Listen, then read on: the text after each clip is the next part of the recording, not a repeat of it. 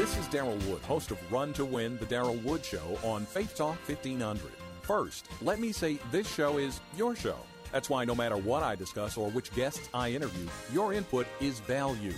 If it's in the news, on TV, or at the movies, whether political, social, economic, or whatever, at some point I'm talking about it on Run to Win, the Darrell Wood Show, Monday through Thursday from 4 to 6 p.m. on Faith Talk 1500. Real life. Real life. Real life. Real life. Real life. Hey, wait a minute. What's the name of your church? Real Life Christian Church. Real life.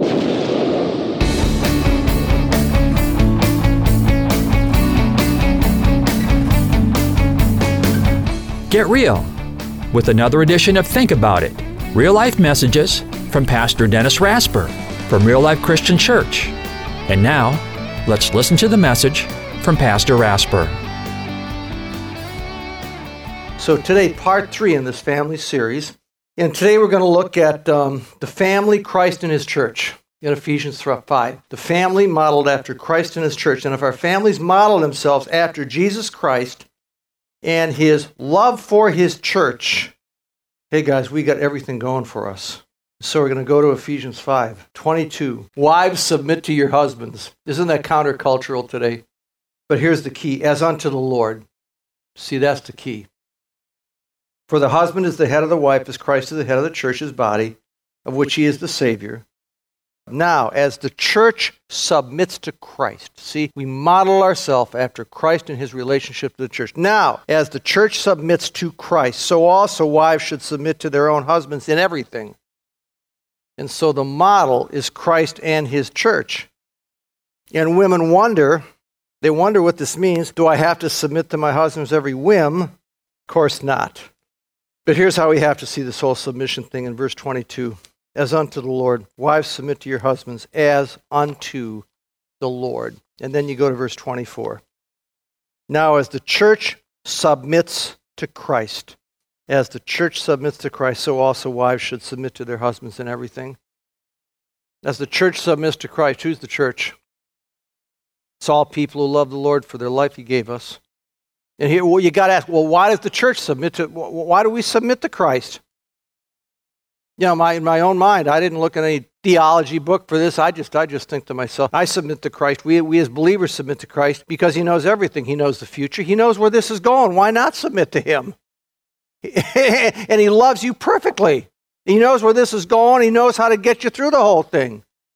And He knows your past. He knows everything that affected your past and how it affects you today in the present. He knows you better than you know yourself, and He's got perfect love. So why wouldn't we submit to Christ? Love motivates everything He does for us. I think about Moses, and Moses was the leader of Israel. Boy, do I love this story.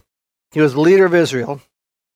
And in Exodus 33:3, God says to Moses, go up to Canaan, the land flowing with milk and honey, but I'm not going to go with you because you're a stiff-necked people and I might destroy you on the way. So what God just said to Moses is, there's the promised land flowing with milk and honey. You go to the promised land, but I'm not going to go out front of you anymore. I'm not going to lead you anymore because God used to lead him by a pillar of cloud during the day, pillar of fire at night. And God says, I'm not leading you anymore. You're a stiff-necked, stubborn people. I don't want to go with you. I'll get you to the promised land. I'm going to send an angel. Now, Moses doesn't say, okay. Moses says, I don't want an angel. This is bold. I want you. And I'm not going. And you got to read on. He says, I don't want an angel. I want you. I'm not going unless you lead. He just sits there and he parks himself until God says, okay. I don't want this church to go anywhere unless God leads.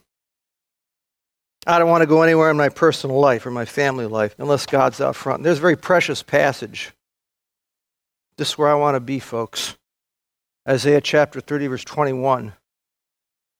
Through Isaiah, God says to the people of Israel, whether you turn to the right or to the left, your ears will hear a voice behind you saying, this is the way, walk in it.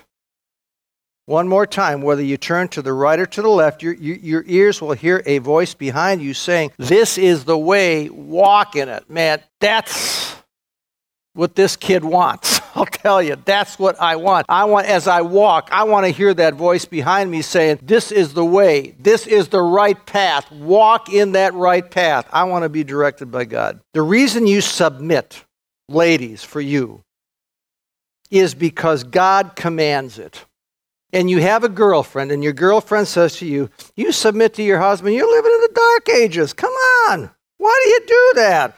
What you do, while she's talking, you kind of open your Bible, and you flip to Ephesians 5, and you show her verse 24, and you say, look, Lisa, if Lisa's her name, now as the church submits to Christ, you see, you can point it out, so also wives should submit to their husbands in everything, and you say it's God's command, and God has the better plan than I have.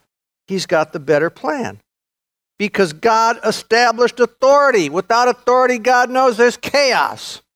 I mean, in the whole Bible, authority in the church, the three major institutions in the church, 1 Timothy 3, elder leadership.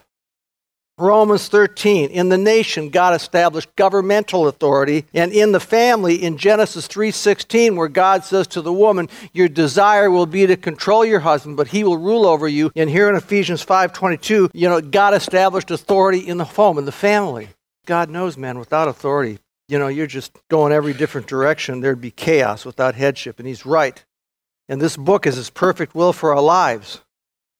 And here's what I know. I know that submission may be the toughest thing that ladies struggle with. And that's a good thing. And it's not only ladies struggling with that sin, it's anybody struggling with any sin. And I pray, folks, that you struggle with sin. I pray you fight with yourself. I pray there's tension inside of you to do God's will, because that sends a message to God when you struggle with sin. Because you're saying to God, I know that you're righteous, and the path that you have me on is the right path. And I don't want to walk on that path, and the path you want me to walk is the right path.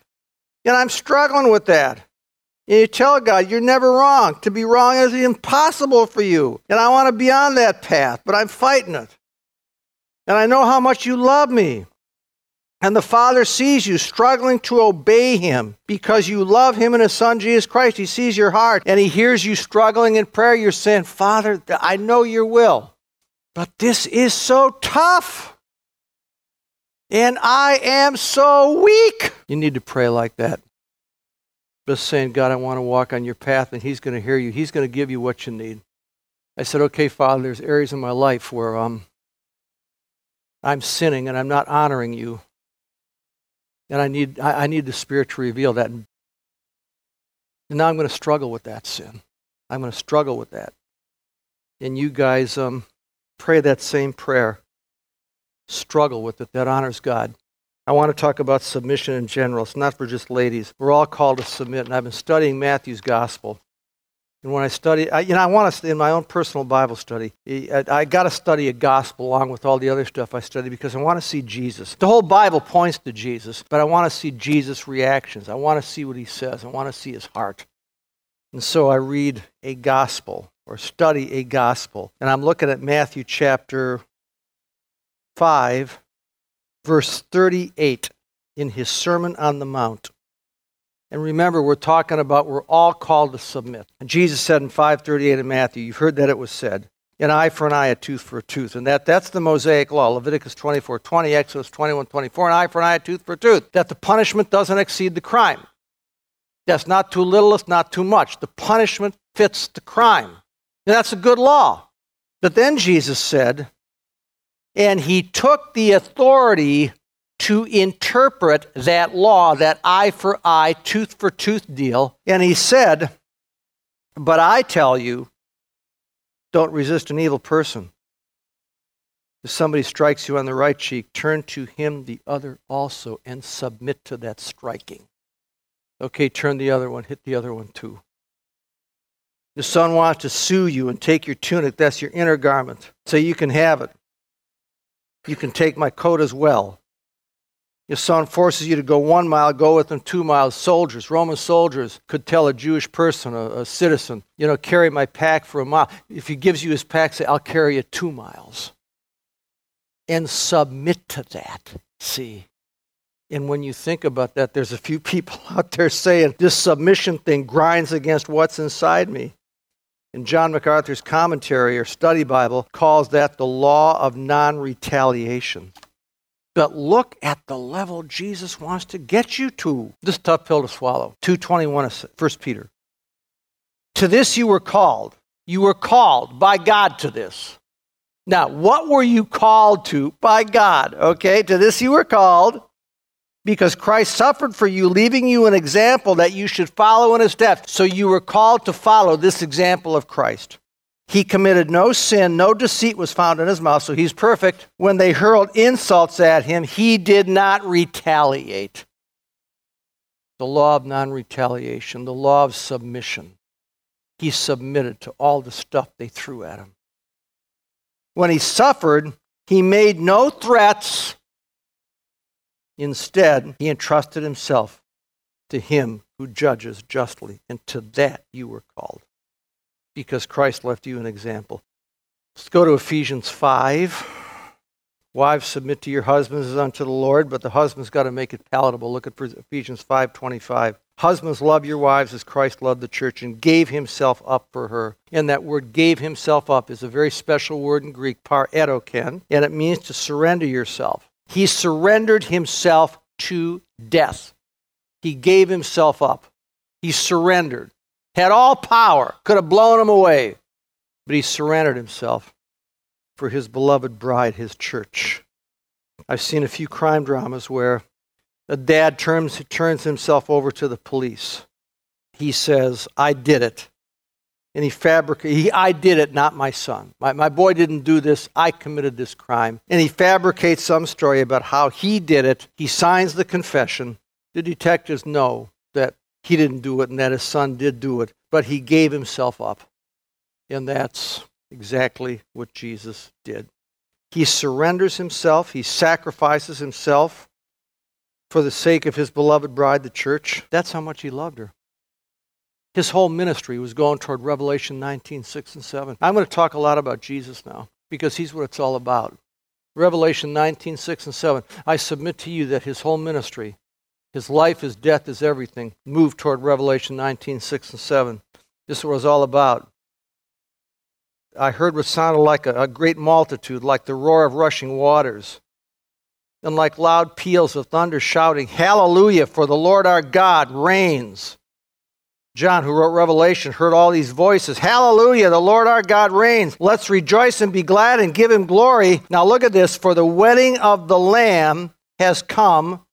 The Lamb is Jesus Christ. He's about to be married. There's a wedding.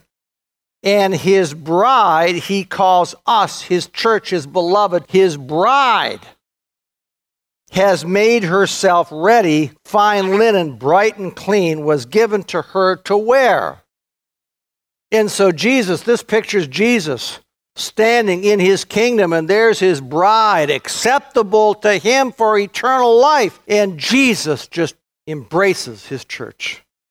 And again I say, the Son of God looked forward to and lived and died for that. For his bride, who is everyone who trusts in him. We call Revelation 19 the marriage feast of the Lamb, Jesus to his bride. Listen, Jesus had feelings. And I believe from eternity, he waited eons and millennia and came to this earth and gave himself up for her. It all began in Luke chapter 2. She wrapped him in swaddling clothes and laid him in a manger. He came from heaven to earth for his bride. For that moment in Revelation 19, he came from heaven to earth, folks. I can't even imagine how perfect heaven is. He came from heaven to earth. I can't even imagine that. You can't even imagine that. I get a hold of the Father's love here, you know. Our sin left us eternally condemned, but God the Father in his love made a way out, his Son. See, the Father's holiness demands that we live. If you're going to go to heaven, if you're going to escape hell, the Father demands that we live a perfectly righteous, holy life without sin, or that somebody represents us. and lives that perfectly holy, sinless life on our behalf. God's holiness demands that we die a blood death for our own sins, or somebody else dies that blood death for us. And Jesus did all that because everything was moving toward Revelation 16, the marriage feast of the Lamb. I go to Luke 22, the end of his life. Luke 22, I'm going to read in verse 41. He withdrew about a stone's throw beyond them, knelt down, and he prayed, Father, if you're willing. This is Jesus Christ, overwhelmed with sorrow. Father, if you're willing, take this cup from me, and yet not my will, but yours be done. He's submitting to the will of the Father. And then an angel from heaven appeared to him and strengthened him. And being in anguish, get that, he prayed more earnestly. And his sweat was like great drops of blood falling to the ground. So I looked that up in a commentary, and it talks about how your smallest blood vessels are called capillaries, and how when there's intense pressure, internal pressure like stress inside you, that's happened to people. But look how it happened to our Lord. That internal pressure forces the blood through the walls of the capillaries, and it mingles with the sweat. And if you could see Jesus in the Garden of Gethsemane, you would see beads of red sweat all over his body. I mean, his prayer for his church was that intense. He's praying for his Father to give him everything he needed for this ordeal. And what was in his heart? Revelation 19. There's his bride, dressed in white linen, and they're acceptable. That's what his life was about. Revelation 19:6, hell. Hell has two aspects to it. One aspect of hell is physical torment. Some people don't like that idea, but the Bible spells that out. One aspect of hell is physical torment. The other aspect of hell is separation from God or abandonment by God, tremendous loneliness. And Jesus experienced both. He never went to literal hell, but the physical anguish, the torment that he experienced before and on the cross, he went through that physical torment. Then he hung on that cross, and the lights went out, the sun went out, and God's pouring out his wrath on his Son. And during that 6 hours he's pouring out his wrath on his Son, I want to tell you, he abandoned his Son. God, the only human being God ever abandoned, God the Father, is his own Son. He was going through torment like no one will ever know. And he knew what hell was like. He didn't go to literal hell, but he knew what hell was like. And why did he do it? Revelation 19:7. Let us rejoice and be glad and give glory to him, for the wedding of the Lamb, the marriage feast of the Lamb has come, and his bride is made ready. Woo. Great stuff. That's how much Christ loved the church. That whole scenario is to tell you and to explain to us 25 of Ephesians 5. Husbands, love your wives as Christ loved the church and gave himself up for her. I could never attain to that love. It's impossible. I have fallen sinful nature. You can't attain to that love. But I'll tell you what, we can move that direction. Because when your wife senses, guys, that you love her as much or more than yourself, and your love even comes a little bit close to the love of Christ for his church, I want to tell you something. Your submission is no problem. Submission is one of the most beautiful things God ever made. And we make it ugly. I want to tell you, when you love your wife as Christ loved the church, she's going to respond. She's going to respond. And there's going to be a give and a take, and a give and a take, and a give and a take, and a give and a take. It works so well. It is so beautiful. God only creates something beautiful. God doesn't create ugly, and that's what the culture makes of submission, something ugly. It is so beautiful because it's God's way, and I pray that you work hard at that, moms and dads, and your kids see you. You model it before their eyes. Ephesians 5:25. Husbands, love your wives as Christ loved the church and gave himself up for her. To make her holy. To make her holy. Cleansing her by washing with the word washing her with water through the word. So he can present her to himself on the day of judgment as a radiant church without stain, wrinkle, or any other blemish, but holy and blameless. Jesus did what he had to present his bride, you and me, his church, to himself and his Father on the day of judgment, I'm quoting now, radiant, no stain, no wrinkle, no other blemish, but holy and blameless. You can have no blame when you get to heaven. Nobody can blame you. So pretend you're at the gate of heaven. Nobody can ever point to you or condemn you or blame you for any sin. You are acceptable to the Father. And folks, I got to tell you, that has to be the priority of every mom and dad here, above all else, to present your family acceptable to the Lord. And how? It's back here in verse 26. Present her holy, cleansing her by washing with water through the word. And to present her blameless. How do you present her blameless? You constantly put that family in the atmosphere of the Word of God, which cleanses us through washing with water by the Word. Folks, it points us to the only way to heaven. You got a burdened conscience that tells you you're forgiven. It tells you how God wants you to live in a sinful world. And the devil does not want you into the Word of God, man. He's going to throw everything he has at you from keeping you to get into the Word. But that's how you present your family, acceptable to God. And I'm not boasting about this. I'm thanking God for this priority, folks. But the biggest priority of my life and Cheryl's life, both of ours together, for our kids and our grandkids and every generation thereafter, is to present them acceptable before God on the day of judgment. No one in my family will ever be condemned as they stand at the gate of heaven. Not one. That has been the priority of my life. That's been the priority of my wife's life. I pray for those kids to meet a Christian spouse the first time around. I pray they're never going to fall in love with someone who's not a believer in Jesus Christ. And I pray that generationally down to when Jesus Christ comes again. I want everyone in our generations to be acceptable for heaven. And when that's your number one priority in your family, I'll tell you what, God will work the other stuff out too. He will. That's your number one priority. Your family's going to be very blessed. Verse 31.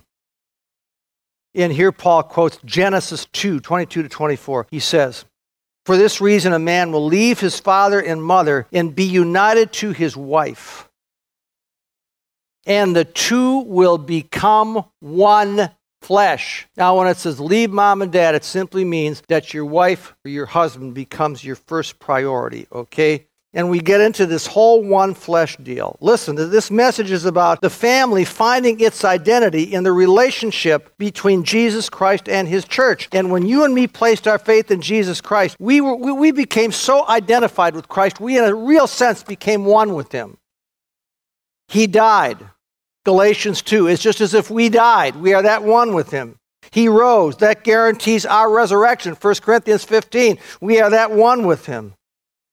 God the Father gives us his righteousness. Isaiah 62, when God the Father tells husband and wife to become one flesh, he's saying, be like Christ and his church. When God told Adam and Eve to become one flesh, of course, part of that was sexual intimacy. But becoming one flesh is a whole lifelong marriage, man. You get to know your husband, you get to know your wife so well, and that takes some sacrifices. This is what one flesh is all about. That you develop common, biblically rooted values. And you have to work at that. 1 Peter 3:7, in the words of the King James, says this, live with your wife, and it works both ways, according to knowledge or understanding, see? And we work at that. Live with her or him according to knowledge. You've got to get to know everything about them. Get inside them. Understand them. And to do that, what do you have to do? What do you have to give up? Your rights. You will never be one flesh unless you give up your rights. You've got to be willing to give up your rights.